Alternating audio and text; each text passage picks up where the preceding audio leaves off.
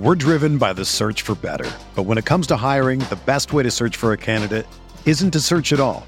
Don't search, match with Indeed. Indeed is your matching and hiring platform with over 350 million global monthly visitors, according to Indeed data, and a matching engine that helps you find quality candidates fast. Ditch the busy work. Use Indeed for scheduling, screening, and messaging so you can connect with candidates faster. Leveraging over 140 million qualifications and preferences every day, Indeed's matching engine is constantly learning from your preferences, so the more you use Indeed, the better it gets. Join more than 3.5 million businesses worldwide that use Indeed to hire great talent fast. And listeners of this show will get a $75 sponsored job credit to get your jobs more visibility at Indeed.com/Blue Wire. Just go to Indeed.com/Blue Wire right now and support our show by saying that you heard about Indeed on this podcast. That's Indeed.com/Blue Wire. Terms and conditions apply. Need to hire? You need Indeed. Sam, listeners, Light Years Podcast, do you ever feel like you're always on? What do you do when you need a moment to chill? How do you like to hit the reset button to get ready for what's next? There's only one beer out there that's literally made to chill, and that's Coors Light. The mountains on the bottles and cans even turn blue when your beer is cold. Wow, that's amazing. That way you always know when it's time to chill. When you need to hit reset, just open up a Coors Light. It's mountain cold refreshment and made to chill. Coors Light is the one I choose when I need to unwind. So when you want to hit reset, reach for the beer that's made to chill. Get Coors Light in the new look, delivered straight to your door with Drizzly or Instacart. Coors Brewing Company, Golden, Colorado. And as always, celebrate.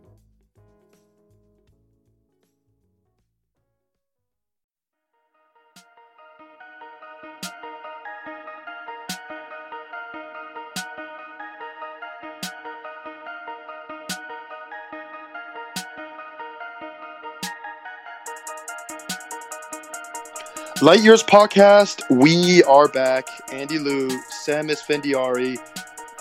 Are we going to talk about this game tonight? 48 points. Should the Warriors trade KD for Luka? Should the Warriors trade Clay for Luka? Should they trade Steph for Luka? I mean, after that game, Sam comes on and talks about Luka within the first five. On Brad, for those listeners, they don't know how much Sam talks about Luka Doncic on a daily basis. See, because I keep my Luka takes to myself or in the group chat, but he's pretty awesome. Just admit it. You know, I came into the season and I was like, well, this guy, he's kind of cocky. He's young. Everybody skeptical. loves him. Yeah, exactly. But also I just want to hate on him just because I wanted to. It'd be fun. But then because anytime anyone's super hyped, you're like, let me see it first. Let me. Yeah, it's always like, let me hate on this guy.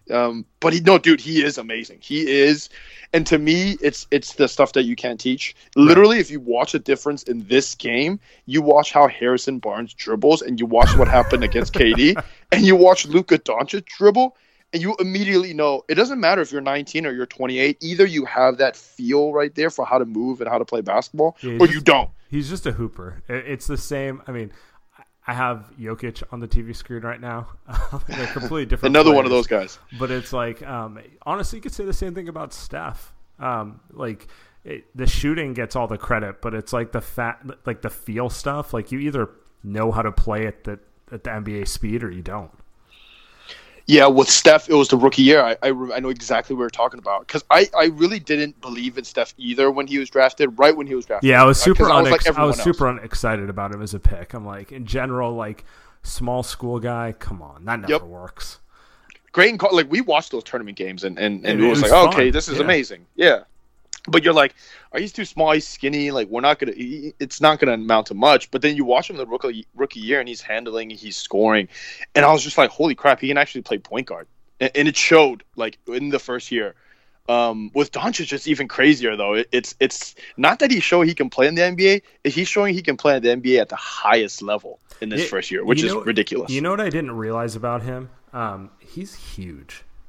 The first few NBA games I saw him, I'm like, he's a lot bigger than I thought he was, and he knows how to use his body. That's the thing that like sticks out with me. It's like he knows exactly how to like seal guys off and create space.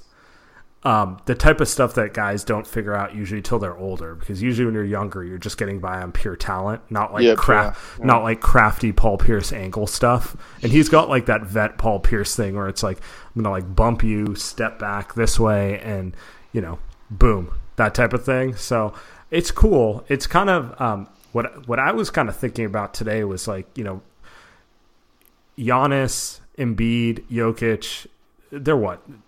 3 of the 12 or so best players in the NBA, 12 to 15. Giannis, Embiid, Jokic, yep. None of them are American. Doncic, not American. So it's kind of, and they're all born after 92. So like everyone always kind of points to the dream team as being like when basketball exploded globally. Like I think we're just going to be in for more and more international talents who are like legitimate superstars instead of like what we've kind of seen more over the years, which has been usually a lot of international players turn out to be like pretty good players, but not superstars. I mean, taking Dirk and maybe Tony Parker out of the equation. I hear what you're saying, like Rudy Fernandez coming through. Exactly, like totally a good player. Like he's an NBA player, but like at this point, you know, now it's a global game, so we're going to see more and more players. Like not all the superstars are just going to come from, you know, LA or, you know, Akron like Steph. It's going to be kind of a global thing. I didn't know you were gonna take this conversation here within the first 3 minutes, but I didn't really mean to. But I hadn't thought about that. I mean, it's interesting. It's also what's also interesting is they always seem to like Steph Curry, because we got to bring this back to the Warriors, a lot more than guys like, I don't know, Ben Simmons, guys that are kind of yeah, but really. Is he though? I mean, he moved to the U.S. at a young age. It's like Kyrie. You know, it's like Kyrie is accounts. No, but you know what I'm saying. Like Luka, Jokic, those guys are more. I'm thinking of Giannis and Embiid more so. But anyway, Steph dropped 48 today, and one of those games where I was thinking to myself mid-game, when was the last time he had to score that many and it'd be a close game? Like that just isn't something. I mean, literally 2 weeks ago at Sacramento. Yeah, but it's not anything. Like, it's hard getting used to, because usually for Steph, when he goes off, you know, and he makes 6, 7, 8 threes and he's dropping 30 plus, by the time the third quarter hits, you know, he's putting those flurries together, it's over. I think it speaks a lot to the Warriors, 2018, 2019 Warriors, that they need these games just to be able to barely win. Like, which is kind of a buzzkill for me to bring that up, but I just couldn't stop thinking of that. I mean, you're right. Like, yeah, 3 years ago, if Steph hits 11 threes, it's probably a 25-point win. Even 2 years ago. Yeah. Even last year. Yeah. Now it's kind of like, well, one, everyone's getting a bunch of threes up, so he needs to just hit them to hold water. And, like, you know, end of the day, I'll like my chances if Steph's taking as many threes as your team. You know, like, just he's a better shooter than your best shooter. You know, you're going to win more times than not. But, like, he's no longer, you know, taking 15 when the other team's best player takes 5 or 6. Like, now everyone's getting that many up, so he really just has to make them just to tread water. Yeah, that's kind of similar to everything that we've been talking about. Just, it seems like every time he makes a big one or he makes 2 in a row, like Justin Jackson makes one. It's like, who the fuck is Justin Jackson? Today we were watching Jalen Brunson make threes. You know, like what is Jalen this? Brunson, but yes, your point stands. It's like, you know, you shouldn't need Steph to make 11 threes to hold water, but such is life. But that makes it more fun, and it also makes it interesting that Clay shot 20 times and KD really didn't shoot the ball. See, I'm interested about this, so help me out here. Help me understand this. Is KD comfortable with not shooting the ball, or like what is going on? I don't know. I feel like the Warriors' biggest, I don't want to say tension, but the hardest thing for them is to find that perfect balance between Steph and KD being in rhythm. And typically the reason it's hard to find that balance is because of Clay and Draymond. if it was Steph, KD, and just a bunch of goons, it wouldn't be an issue. But because of the roster they have, like if Draymond's not going to be playmaking, what does he really do on offense, right? So I always feel like there's kind of this weird, like, it's a rhythm thing. And, both Steph and KD are rhythm players, which is to say, like, they want the ball in their hands to find their rhythm, to really get into a flow. Like, they're not Klay Thompson who just wants to catch and release. Yeah, I guess that makes it tough, and that's the weird balance, because it's also nobody else can score, so the ball is also funneled to them at all times. And I think KD is very comfortable this season, averaging a career high in assists, just saying, "Hey, I'd rather just pass the ball, and I'd rather just kind of play make and show that I can do it all." And a lot of the times, I feel like, dude, like, don't pass, like, forget passing to Draymond or Jerebko or McKinney, whoever is out there. Like, just go get your points when you have the ball in your hands, because you'd rather do that than have these other role players kind of struggle to score. But right, but is he comfortable? Is he comfortable scoring like that, or does he really want to kind of pound the ball and like kind of work up the dribble to like really find his rhythm? That's kind of what I'm asking, because like when we get one of these Steph games, the ball finds Steph a lot, like it should. Anytime anyone's that hot, you should try to find them, right? But in doing so, can KD kind of have his rhythm as a scorer? I'm not sure. The fake struggle continues, I guess. Which is, it's funny because the Warriors climbing the mountaintop. The Warriors have a pretty tough schedule coming up, I think. Right? They have the Nuggets. They have a bunch of road games. Clippers. It's a fun part of the schedule. We got the Celtics in 2 weeks. We got the Lakers. A bunch of those marquee matchups. You're about to see, I think, how far Steph and KD can take them this season just by themselves, because I don't know how Klay's back, but I don't know how back he is, right? He struggled a little bit tonight, a lot actually tonight. Draymond is I think at this point I think you can kind of just say the offense is just not going to be there in terms of shooting. So really they only have like 2.5, maybe 3 offensive players on the team. So it'll be kind of interesting to see how far they can take it against really the rest of the league in terms of contenders coming up, like actual good teams, like the Nuggets are an actual 1 seed. So it'll be interesting just because they're healthy now, healthy-ish, and Cousins is going to be back too. And we probably should talk about that. I totally forgot to bring it up.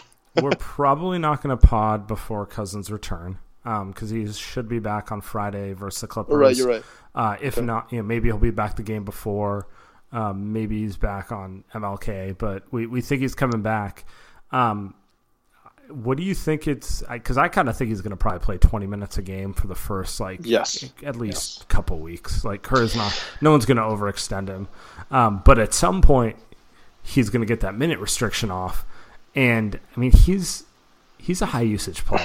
He's another guy who wants to touch the ball a lot to find his rhythm. Like he's not a Clint Capella, just like I'll roll to the rim. In some games I'll get 25, in some games I'll get 10. Yeah, but here's the thing though. I agree, but I think for this season, I think he's gonna do what's asked of him, and he's not gonna whine. I think Cousins is similar to Draymond, where if you have him in a dose of half a season or just 1 season, I think he'll be good. But I think he'll wear on you. So if for whatever reason the Warriors do re-sign Cousins and the math works out, which is impossible, but if it does, I think it wears on them, and I think it becomes like, okay, now he's kind of tough to play with. I feel like the only way they're going to keep him is if KD walks. Not that they get a better cap situation to pay him, but they have to. I think if KD walks, well, one, they'd have their full mid-level, and then it might be a little more attractive to him to like be able to show out and then get paid. But in which case, if that was to happen, they would absolutely need him to, show his full game, as opposed to just like, fill the gaps as like a fancy version of Enes Kanter. Yeah. So I think for the point of now, I think it's fine. I am excited though to see him play with the second unit. I think like they kind of want to put him in the David West role. Right. Cousins is about 50,000 times better than David West, even if he's probably operating at 70% right now at best. He's still going to be better, at everything that David West was able to provide. So yeah, I mean, you can put Clay and him with the second unit, and that's a good enough core to beat most team starters. So yeah. I mean, I think that's the exciting part. I think for the Warriors players too. I think they're happy. They look good tonight. They seem like they were better body language doctoring tonight. In the last two games, obviously. The couple weeks before that, it was just really rough to watch them. Kind of just unhappy to play with each other. So I think with Cousins, that's one of those things where they are going to be happy. And you would think. And one last point before we get Ethan in here. Steph mentioned it in his post game. Like he basically said what he was crediting all like the little things, Draymond, KD, and Iguodala, and Clay did, like defensively with loose balls, with stuff like that being like the key to them winning. And it's really that simple. Like they have enough talent. The question is, are they going to work hard enough in the margins to win? And they know it. So that's really what it comes down to at this point. Yeah, that's true. All right, it's light years, and like the rest of us, you probably made a New Year's resolution. If you're planning to eat better, exercise more, be more patient, slander LeBron more, kinder, whatever, it all starts with a good night's rest. Go to MyPillow.com, click on the 4-pack special, and enter my promo code COZY, and you'll get 2 premium MyPillows and 2 Go Anywhere pillows. That's COZY, COZY. I like that. It's amazing what a difference a great pillow makes. If you go to MyPillow.com right now and click on their 4-pack, shipping is absolutely free. That's right, it's free, Zippo, Zilch. Don't forget about their 60-day money-back guarantee. There is nothing better than the gift of restorative sleep. Go to MyPillow.com, click on the 4-pack special, use my code COZY to get 2 premium MyPillows and 2 Go Anywhere pillows as well. MyPillow.com or call 800-966-1472. And remember, my promo code can be used for any offer on MyPillow.com. Again, Sam, what's the promo code? Promo code COZY, COZY. You've heard plenty of stories about drug cartels. They're all over the news, but the crime ring you've probably never heard of is one of the most dangerous in the world. They are the Mennonite mob. You heard right, Mennonites. 99% of them are kind, God-fearing people. But there's one group that has smuggled millions of dollars in narcotics from Mexico to Canada. Wednesdays, starting January 23rd at 10/9 Central, WGN America presents the new TV series Pure, based on the true events of the Mennonite mob. The show is about Noah Funk, the newly elected Mennonite pastor, who is determined to rid his community of the drug cartel. But he finds himself way in over his head, and the good pastor, along with his wife, will do some very bad things, all in the name of protecting their family.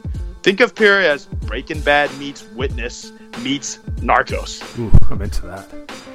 Get hooked on Pure, Wednesdays starting January 23rd at 10/9 Central, only on WGN America. WGN America is available on DirecTV Channel 307, Dish Channel 239, or check your local cable listings for the channel in your area. It's going to be a little low energy because I don't want to wake the baby up. It's going to be a little NPR, or as NP Arnovitz, if anybody's a fan of Kevin Arnovitz's podcasting stylings. You know, you really do have the NPR voice down right now, though. It's like it's a very distinct tone, where it's like it's quiet. You're kind of, if you don't like it, it's almost like you're not smart enough to get it. That type of thing going on. I like that. If you don't agree with me, it's because you're stupid. Exactly. We are back. Sam Esfandiari, Andy Liu. We've never had this guy on. And I'm very glad that he's finally on. He's everybody's favorite Warriors writer. Every Warriors player's favorite Warriors writer. Every Ethan Warriors Strauss? player's least favorite. Let's get it right. I like it. I've known Andy for years, and he just always invariably gets my last name wrong. Just each time, every time, whatever it says. It's Strauss? How do I mess that up? I don't know. It's funny because I kind of pride myself on being able to pronounce. Oh my! Really, it's always been Strauss. You know, I've always said Strauss. Wow. Well, I don't know. For all I know, your last name could be Liu. That is the actual pronunciation. So you'd actually have that right. Oh, wow. I'm shook. Now I feel bad. This is So, how we're starting off light years this week, So, guys. well, you should feel bad because, like I was saying earlier, if you went to the Count the Dings event, you guys would have been hailed as celebrities. I was surprised. I didn't understand how many people would be at this thing. It was a packed actual theater. This is an actually popular thing. You've done a few of their events in the past. Was it This a lot bigger? This is a bigger theater, man. This was this is interesting. This is a whole little universe that Jade has built. I was staggered by it. Did we see you in a Dunked On shirt, or was I looking at something else? No, I went in the Dunked On shirt. I just thought it'd be funny. What a legend! I don't know. It was in my luggage. I had a nicer shirt that I was about to put on, and I saw the Dunked On, and I just thought it's just funny to net. Dunked On is worth repping, but it's funny to rep it. Also, it was a little bit of a. It wasn't like a shot at them. Like, I only like highbrow, deep analysis podcasts, not this mailbag stuff Waz and Harper do. To me, it was a little bit of a shout out to Danny LaRue. If we're talking about great last names in media, Danny LaRue, who would, when I was on my sabbatical, shall we call it, would do those live streams, and he would wear the free Ethan and the radio Ethan shirts in the live stream. So I always felt like I should rep back the other way. So that was the thought behind that. Should we talk about how it's also Steph's team again? Praise the Lord. Oh, well, okay, so here's what I want to know. Do you actually believe that giving Steph full control is the path to power and to winning, or do you just prefer when they're playing that way and that's why you want it and you're working backwards to try to convince yourself that that's the most effective way? Can I take this one, Andy? Please. I think they're best when Steph is heavily involved in the action, but they're also at their best when he's floating between being on ball and off ball. It's never ideal when it's all one way or the other. Like part of Steph's gift is the fact that he's almost equally as impactful in both fashions. Like, I can't really think of another superstar who can do that. Like LeBron, Harden, those guys need the ball in their hands. Steph doesn't. So it allows you freedom to play a certain way. So it really just comes down to, like, I just want him involved in more on-ball actions. He can be the screener. He can give the ball up. There's a million different ways to use him, but in general, like, having him involved in the primary action tends to lead to good things. The best part is the only other guy that's unselfish like that is KD. That's the only other superstar. Mm. Yeah, I would tend to agree with everything Sam just said. I'm also thinking about tonight was a game that would make Tom Haberstroh happy. Where did Steph shoot? Did he take 19 3-pointers total? That might have been circumstantial. That might have just been about the Mavericks and how they play defense. But it would be nice if I know we like to say variety is good, but maybe taking some of the shots and pushing them back further behind the line. I'd like to see Steph pulling up from farther away. I think that's the next evolution in basketball, is just shooting from areas of the floor that were kind of considered you don't do that. I'll put it this way. I see no reason why somebody bringing the ball up at the logo, walking into the logo, shouldn't just shoot from the logo. I see guys who hit 6 out of 10, 7 out of 10 in warm-ups on that sometimes. I mean, is that a worse shot for elite three-pointers? You can do it than, I don't know, Russell Westbrook off the dribble three-pointer? I don't know. The annoying thing is, I think it's, if the rest of the league didn't start shooting so many threes, I don't think any Warriors fans would care. But then the Warriors fans literally just saw Harden shoot 23 threes in a basketball game, and they're like, this guy isn't even a great three-point shooter. I mean, he's solid. He's not Steph. So you're like, okay, so what if Steph averages like 23s a game like Harden does? What if, like, that's kind of the but I guess Harden, that's kind of the gripe. Harden has that step back that now people are calling the new Kareem skyhook, which, by the way, I wonder why not three-pointer skyhooks? Why not hook shot threes? Why not that? Oh, God. I feel like Doncic would do that. I feel like he's got that in him. Use like his wide body and just start hooking the sky hook.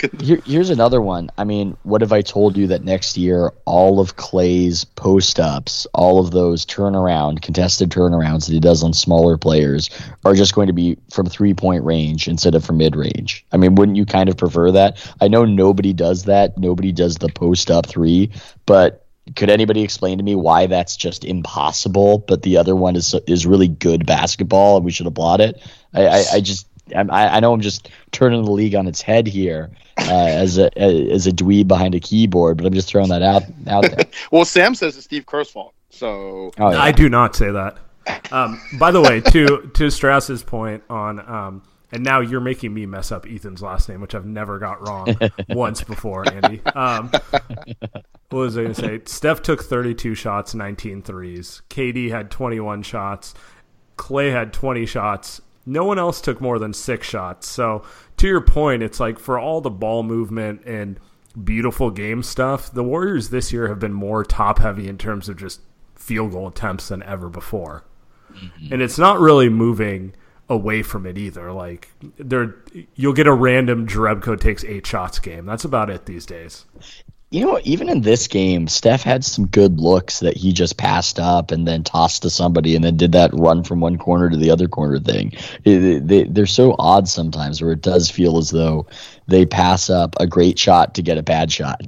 That's what they used to. That's what you remember 2014-15 and then 15-16 when they used to just pass the ball 8 times and overpass. I think now that I kind of think the league is caught up now that it's kind of they're just not that good anymore as compared to everybody else, at least in the regular season, at least like in January, that when they try to pull that off, it's just not the same. Well, like, you can't kind of recap. They don't have an intellectual advantage in terms of like we have this strategy that no one else does. Like everyone's got the strategy now, so now it's just down to talent and execution. Well, it's also there are these little other things that they were ahead of, where the sidestep 3-pointer, and now you see defensive players actually look for it. And I used to think, oh, that's just an unstoppable play. That's incredible. But apparently you can actually stop it if you scout for it. And I think it's interesting to get it back to Harden in the step back 3. Why is that so effective for him? I was talking to Dave Dufour, and he was breaking it down and saying just that he's a lefty and he has that incredible footwork that it just does something that makes it unblockable for him. And so maybe that's why he does a 3-point thing that we just don't see as often from the Warriors. And Steph, in theory, has that unguardable step back, but he just doesn't do as much of that kind of lurching to the side that he did back in 14-15 and 15-16. But now I think people would be right to complain because that was a fantastic offensive performance, and what a fun game. And Luka and Steph going back and forth, Steph nearly going for 50, and we're being the hard graders that we are. It's annoying because it's easy to blame anyone for what's going on, and it's like you get so used to seeing how great they are in the regular season, and then you kind of see like, well, KD doesn't really want to be here. Draymond's kind of whatever's going on with him, nobody knows. And then Clay's just shooting 40 times a game.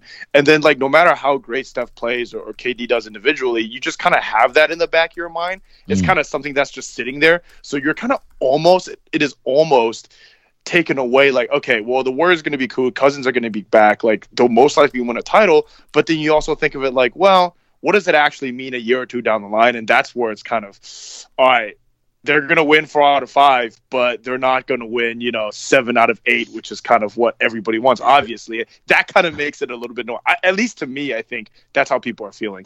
Do you miss being a little underdogish? Do you miss that? Do you miss 14-15 where maybe they were the best team in the league and they were dominating, but people doubted them and they hadn't won a championship in 40 years and all these threes and, they drafted all these guys.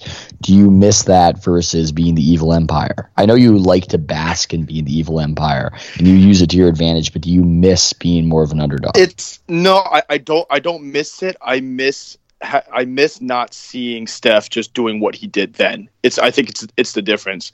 I think that Kerr is willing to kind of go out of his way to, kind of make role players comfortable, which we're going to talk about this later, actually hasn't worked for, let's say, Patrick McCaw, right? He's kind of okay with making guys comfortable, and he's obviously kind of trying to make KD as comfortable as possible. And that might take away from Steph, and it might be better for the team, but it's different from what it looked like years before. And I think that's the part. It's like, dude, if you're going to suck, quote unquote suck, and be, 28-14, like you might as well just let Steph cook and not do this bullshit where he's, kind of dicking around on off screens and staggering and, all this stuff where it's like, all right, man, like, what are we really doing here? If it's going to be boring, we might as well just at least let KD and Steph both chuck it up 30 times. But instead, we've got to watch, guys like Quinn Cook get benched for Sean Livingston, which is another thing that, is not understandable. But again, then you're complaining about Steve Kerr, and it's like, what is there to complain about when it's really been going that great, right? Yeah, it's almost a harmless thing to complain about Kerr, because if they were to fire him, it just seems like it would be such a drastic decision that would be ripping a lot of infrastructure out of how the team operates. So in a way, Steve is almost a safe thing to complain about, because it's something that doesn't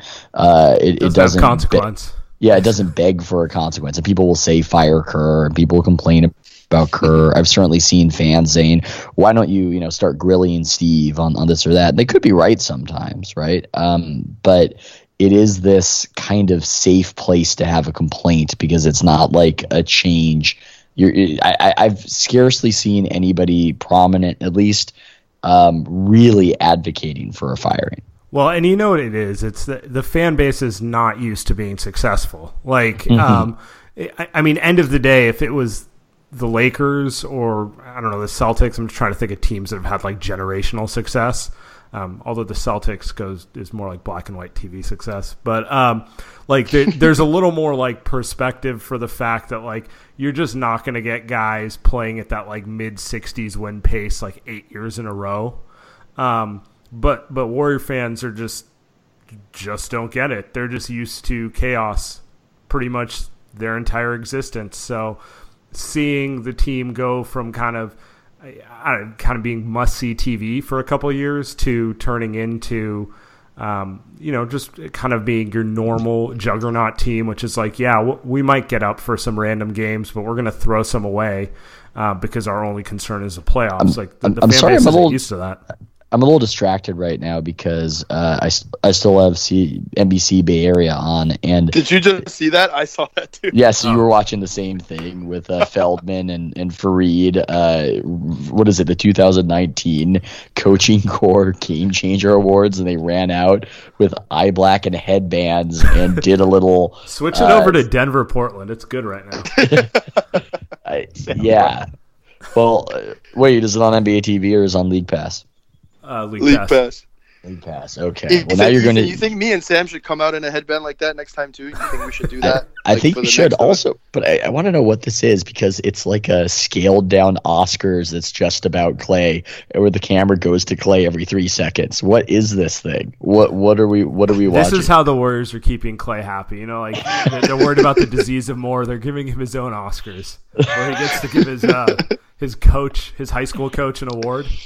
I think that's what the premise of this is. Is that what it is, Sam? I saw a clip. There was a clip of Clay talking about how Steve Kerr was making him do bounce pass drills, I think, and like jump stop bounce pass drills, and he was saying his high school coach was making him do the same thing. So I don't know what this is though, but this is what we were watching. What Sam was joking about, that this actually happened, where they built a faux award ceremony just to make him happy by rewarding his coach, because he has that amount of leverage going into his contract year. I love this theory. That should be about KD too then. Where's KD's? Maybe he didn't like his coach as much. I don't know. They're just giving him Series A stock options on tech companies right now. So they're going to give it another way. It's just, you get that Bitcoin bonus. Wow. Well, now's the time. One second, let's get it over to Denver, Portland. So this is the hack right here. If you have Xfinity and you have League Pass right here, listen for it. Pressing the sound button. NBA HD beta. Hey, I have that too. Yep. There you go. Should we talk about? I'm curious about this, and Ethan, we got to talk about your boy Steve.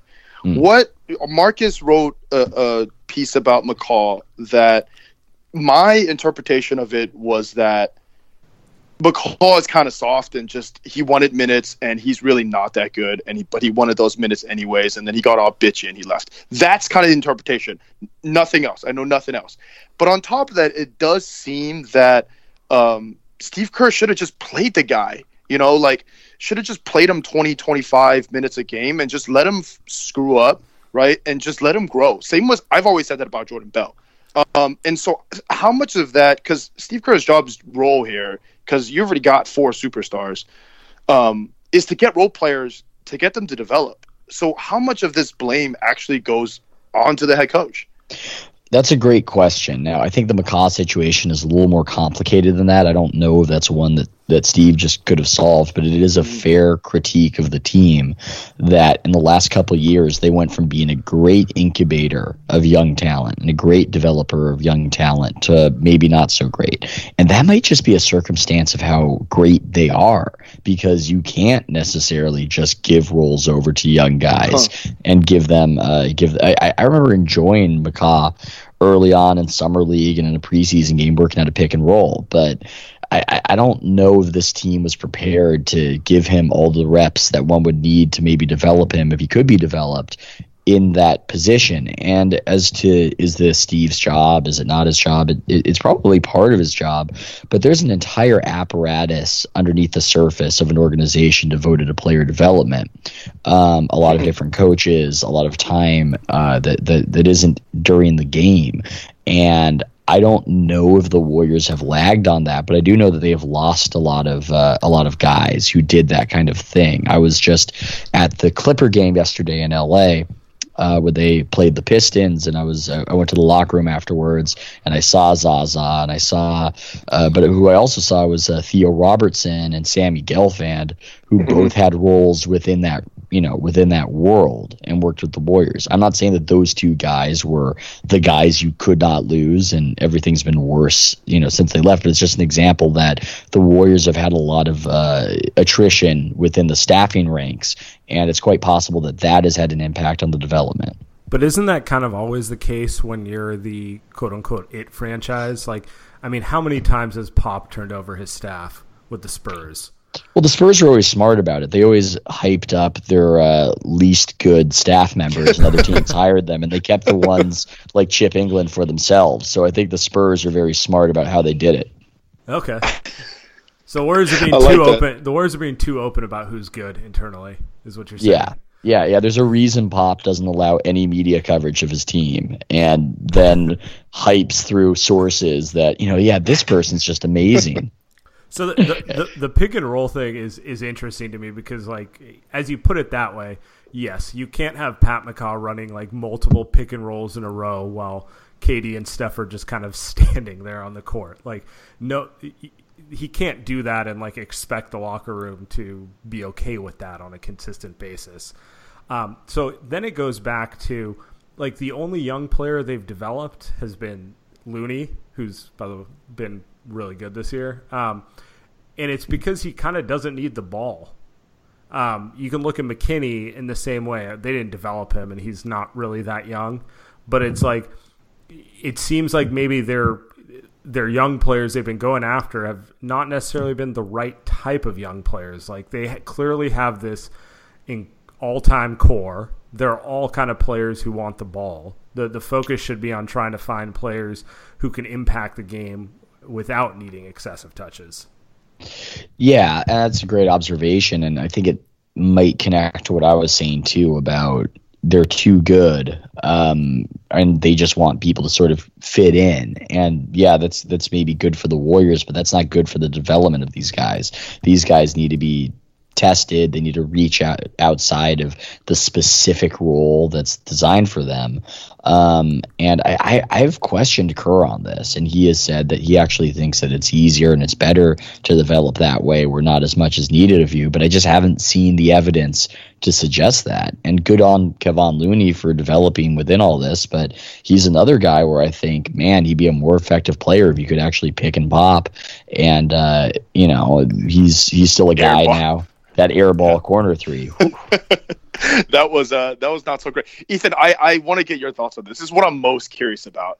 I need your KD takes. Everybody's got KD takes. Everybody's got KD predictions. He's saying, 2,000 million different things, but you wrote a piece the other day on him, and it was kind of saying, everybody's probably read it that listens to this. We don't need to go over it. But so what are your thoughts just on the season and kind of his feelings? Before you answer, I just want to, because this will be a topic.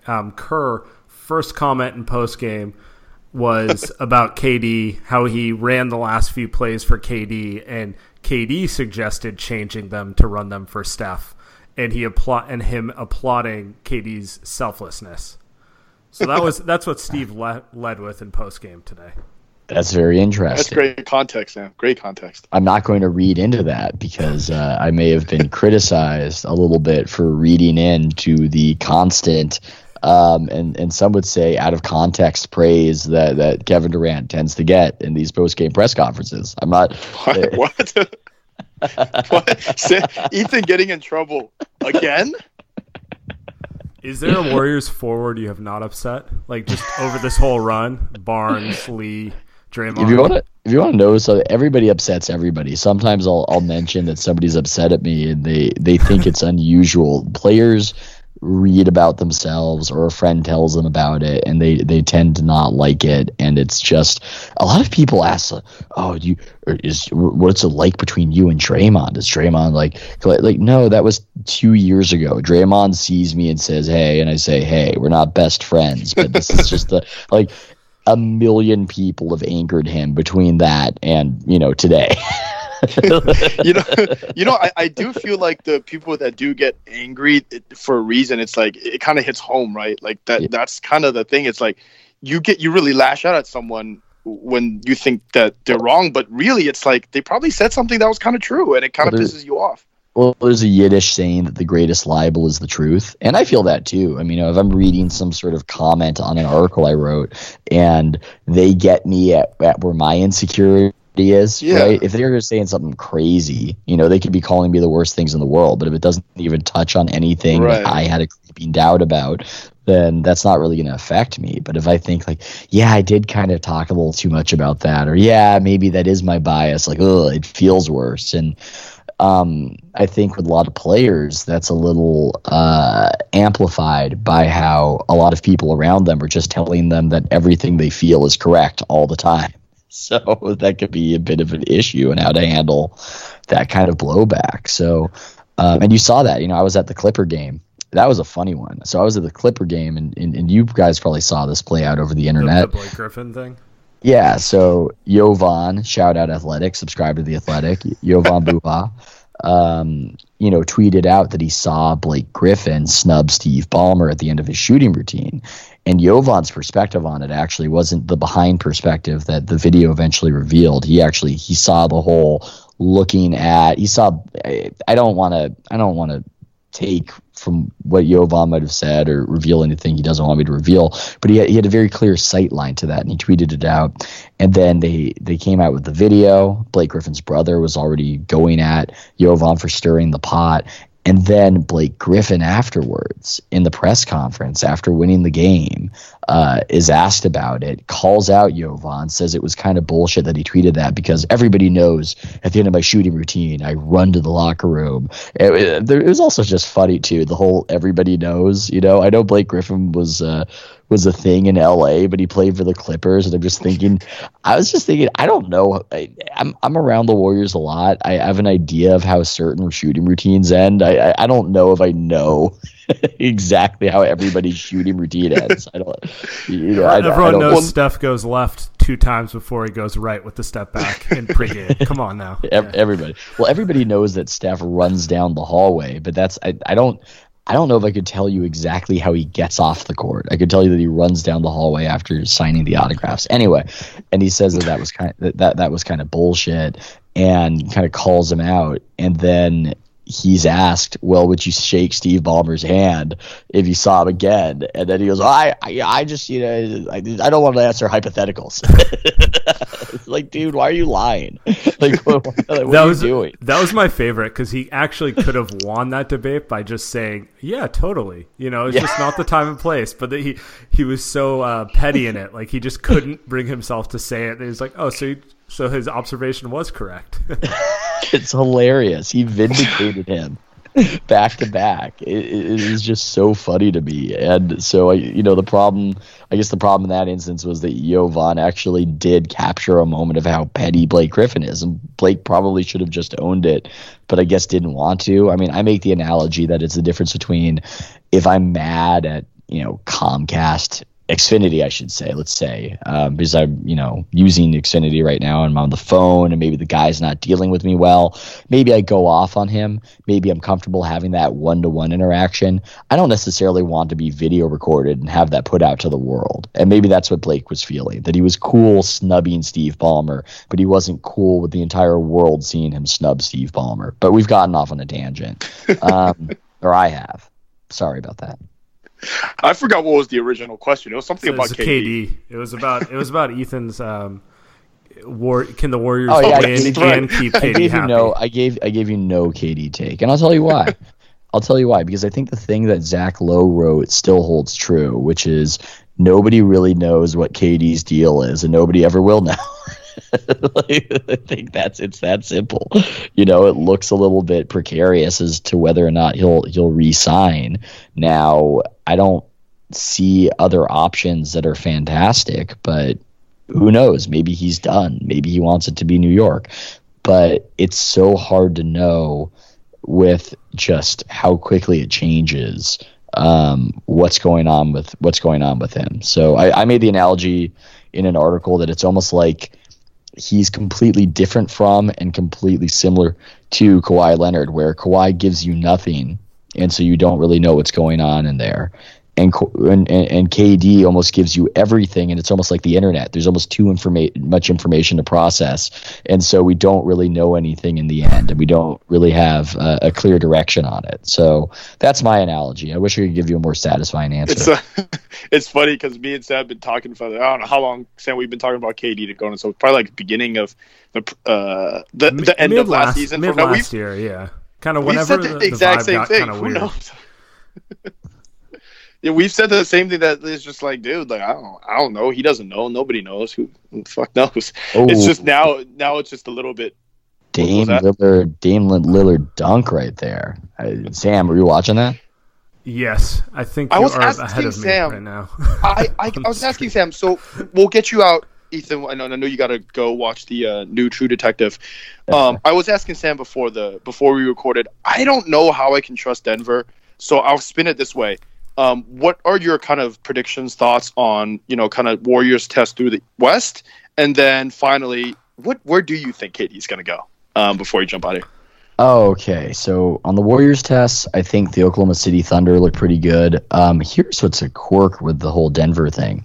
I don't want to go all gambling column here, and I don't want to shift what the lines might be, but I might, if it is Nuggets Thunder, I might advocate backing the Nuggets. I just like how they've handled the Thunder. So that's just one little aside. But I also think the Thunder would be a lot for the Warriors to handle. I mean, Steven Adams. They're physically overwhelming. Yeah. Always are. We don't know what shape that the Cousins is going to be in, and the Thunder play defense, and so they're hungrier. I mean, there's definitely a motivation gap between those two teams, you would have to assume. So I'd have to think that the Thunder are the second best team in the West and also the biggest test for the Warriors. I don't necessarily see anybody else at that level. Correct me if you think I'm wrong. I know Nate mentioned the Lakers. I just don't think the talent around LeBron is good enough. I just don't. So I think the Thunder is the main test. And oh man, I would like to see that series. See, and I don't think the Thunder, if they got matched up with the Lakers, I'd take the Lakers over them. Yeah, me too. Because I kind of feel like every one of those games is going to go down to the fourth quarter, and then you're talking about LeBron's winning it. LeBron versus Russell Westbrook decision making. And over a best of 7, I mean, I'm going to lead one way on that one. So I don't know, but yeah, the Thunder are interesting because if Russell Robertson Westbrook I don't think Roberson's coming back. I think he's done. But even without him, it comes down to basically if Russ can just get back to 2 years ago. Like he's shooting just horrendous. Like I'm not even asking him to be a good shooter. I'm just asking him to not be a historically terrible shooter at this point. And that would kind of change everything with that team, or that would make them a bigger threat to me. I like the Marcus theory on how Westbrook getting worse makes him a more in control player and might actually help them in a way. But yeah, I'm where more, he actually feels his humanity as opposed to thinking he's the best player on the court at all times. Yeah, he stops being point guard Icarus.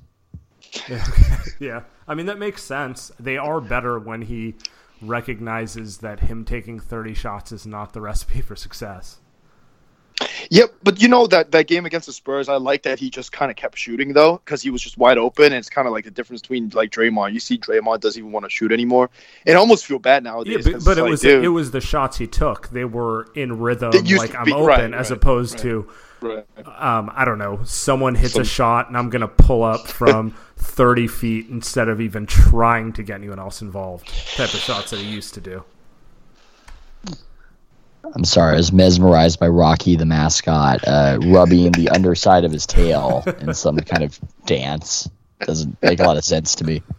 All right, well, Ethan, we'll get you out of here. We appreciate you coming on, and I need right now the definitive hold a gun to your head. We're going to aggregate it. Take is KD coming back today? I'm going to guess no. Ooh. That's just a guess. It's just a guess. I think that you're the only no. So I think Marcus and Anthony said yes. So I think didn't Marcus say no on a radio show? Listen, Marcus changes his mind as much as KD does. Listen, Marcus, KD, what's the difference really? Well, to me, it's almost a coin. To me, it's a coin flip. It's a coin flip. I was tempted to say yes just because the Knicks look so trash, but then. A lot could change. But then Kyrie got into a fight with the Celtics, and he's in play. Yeah.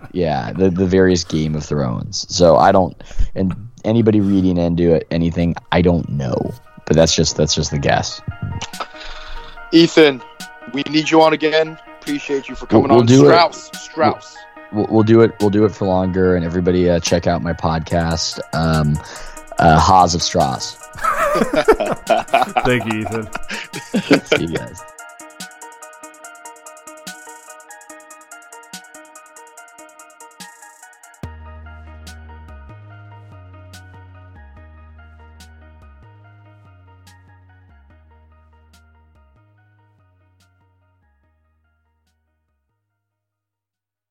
Mother's Day is almost here, and you can get her the most beautiful time-tested gift around. A watch she can wear every day from Movement.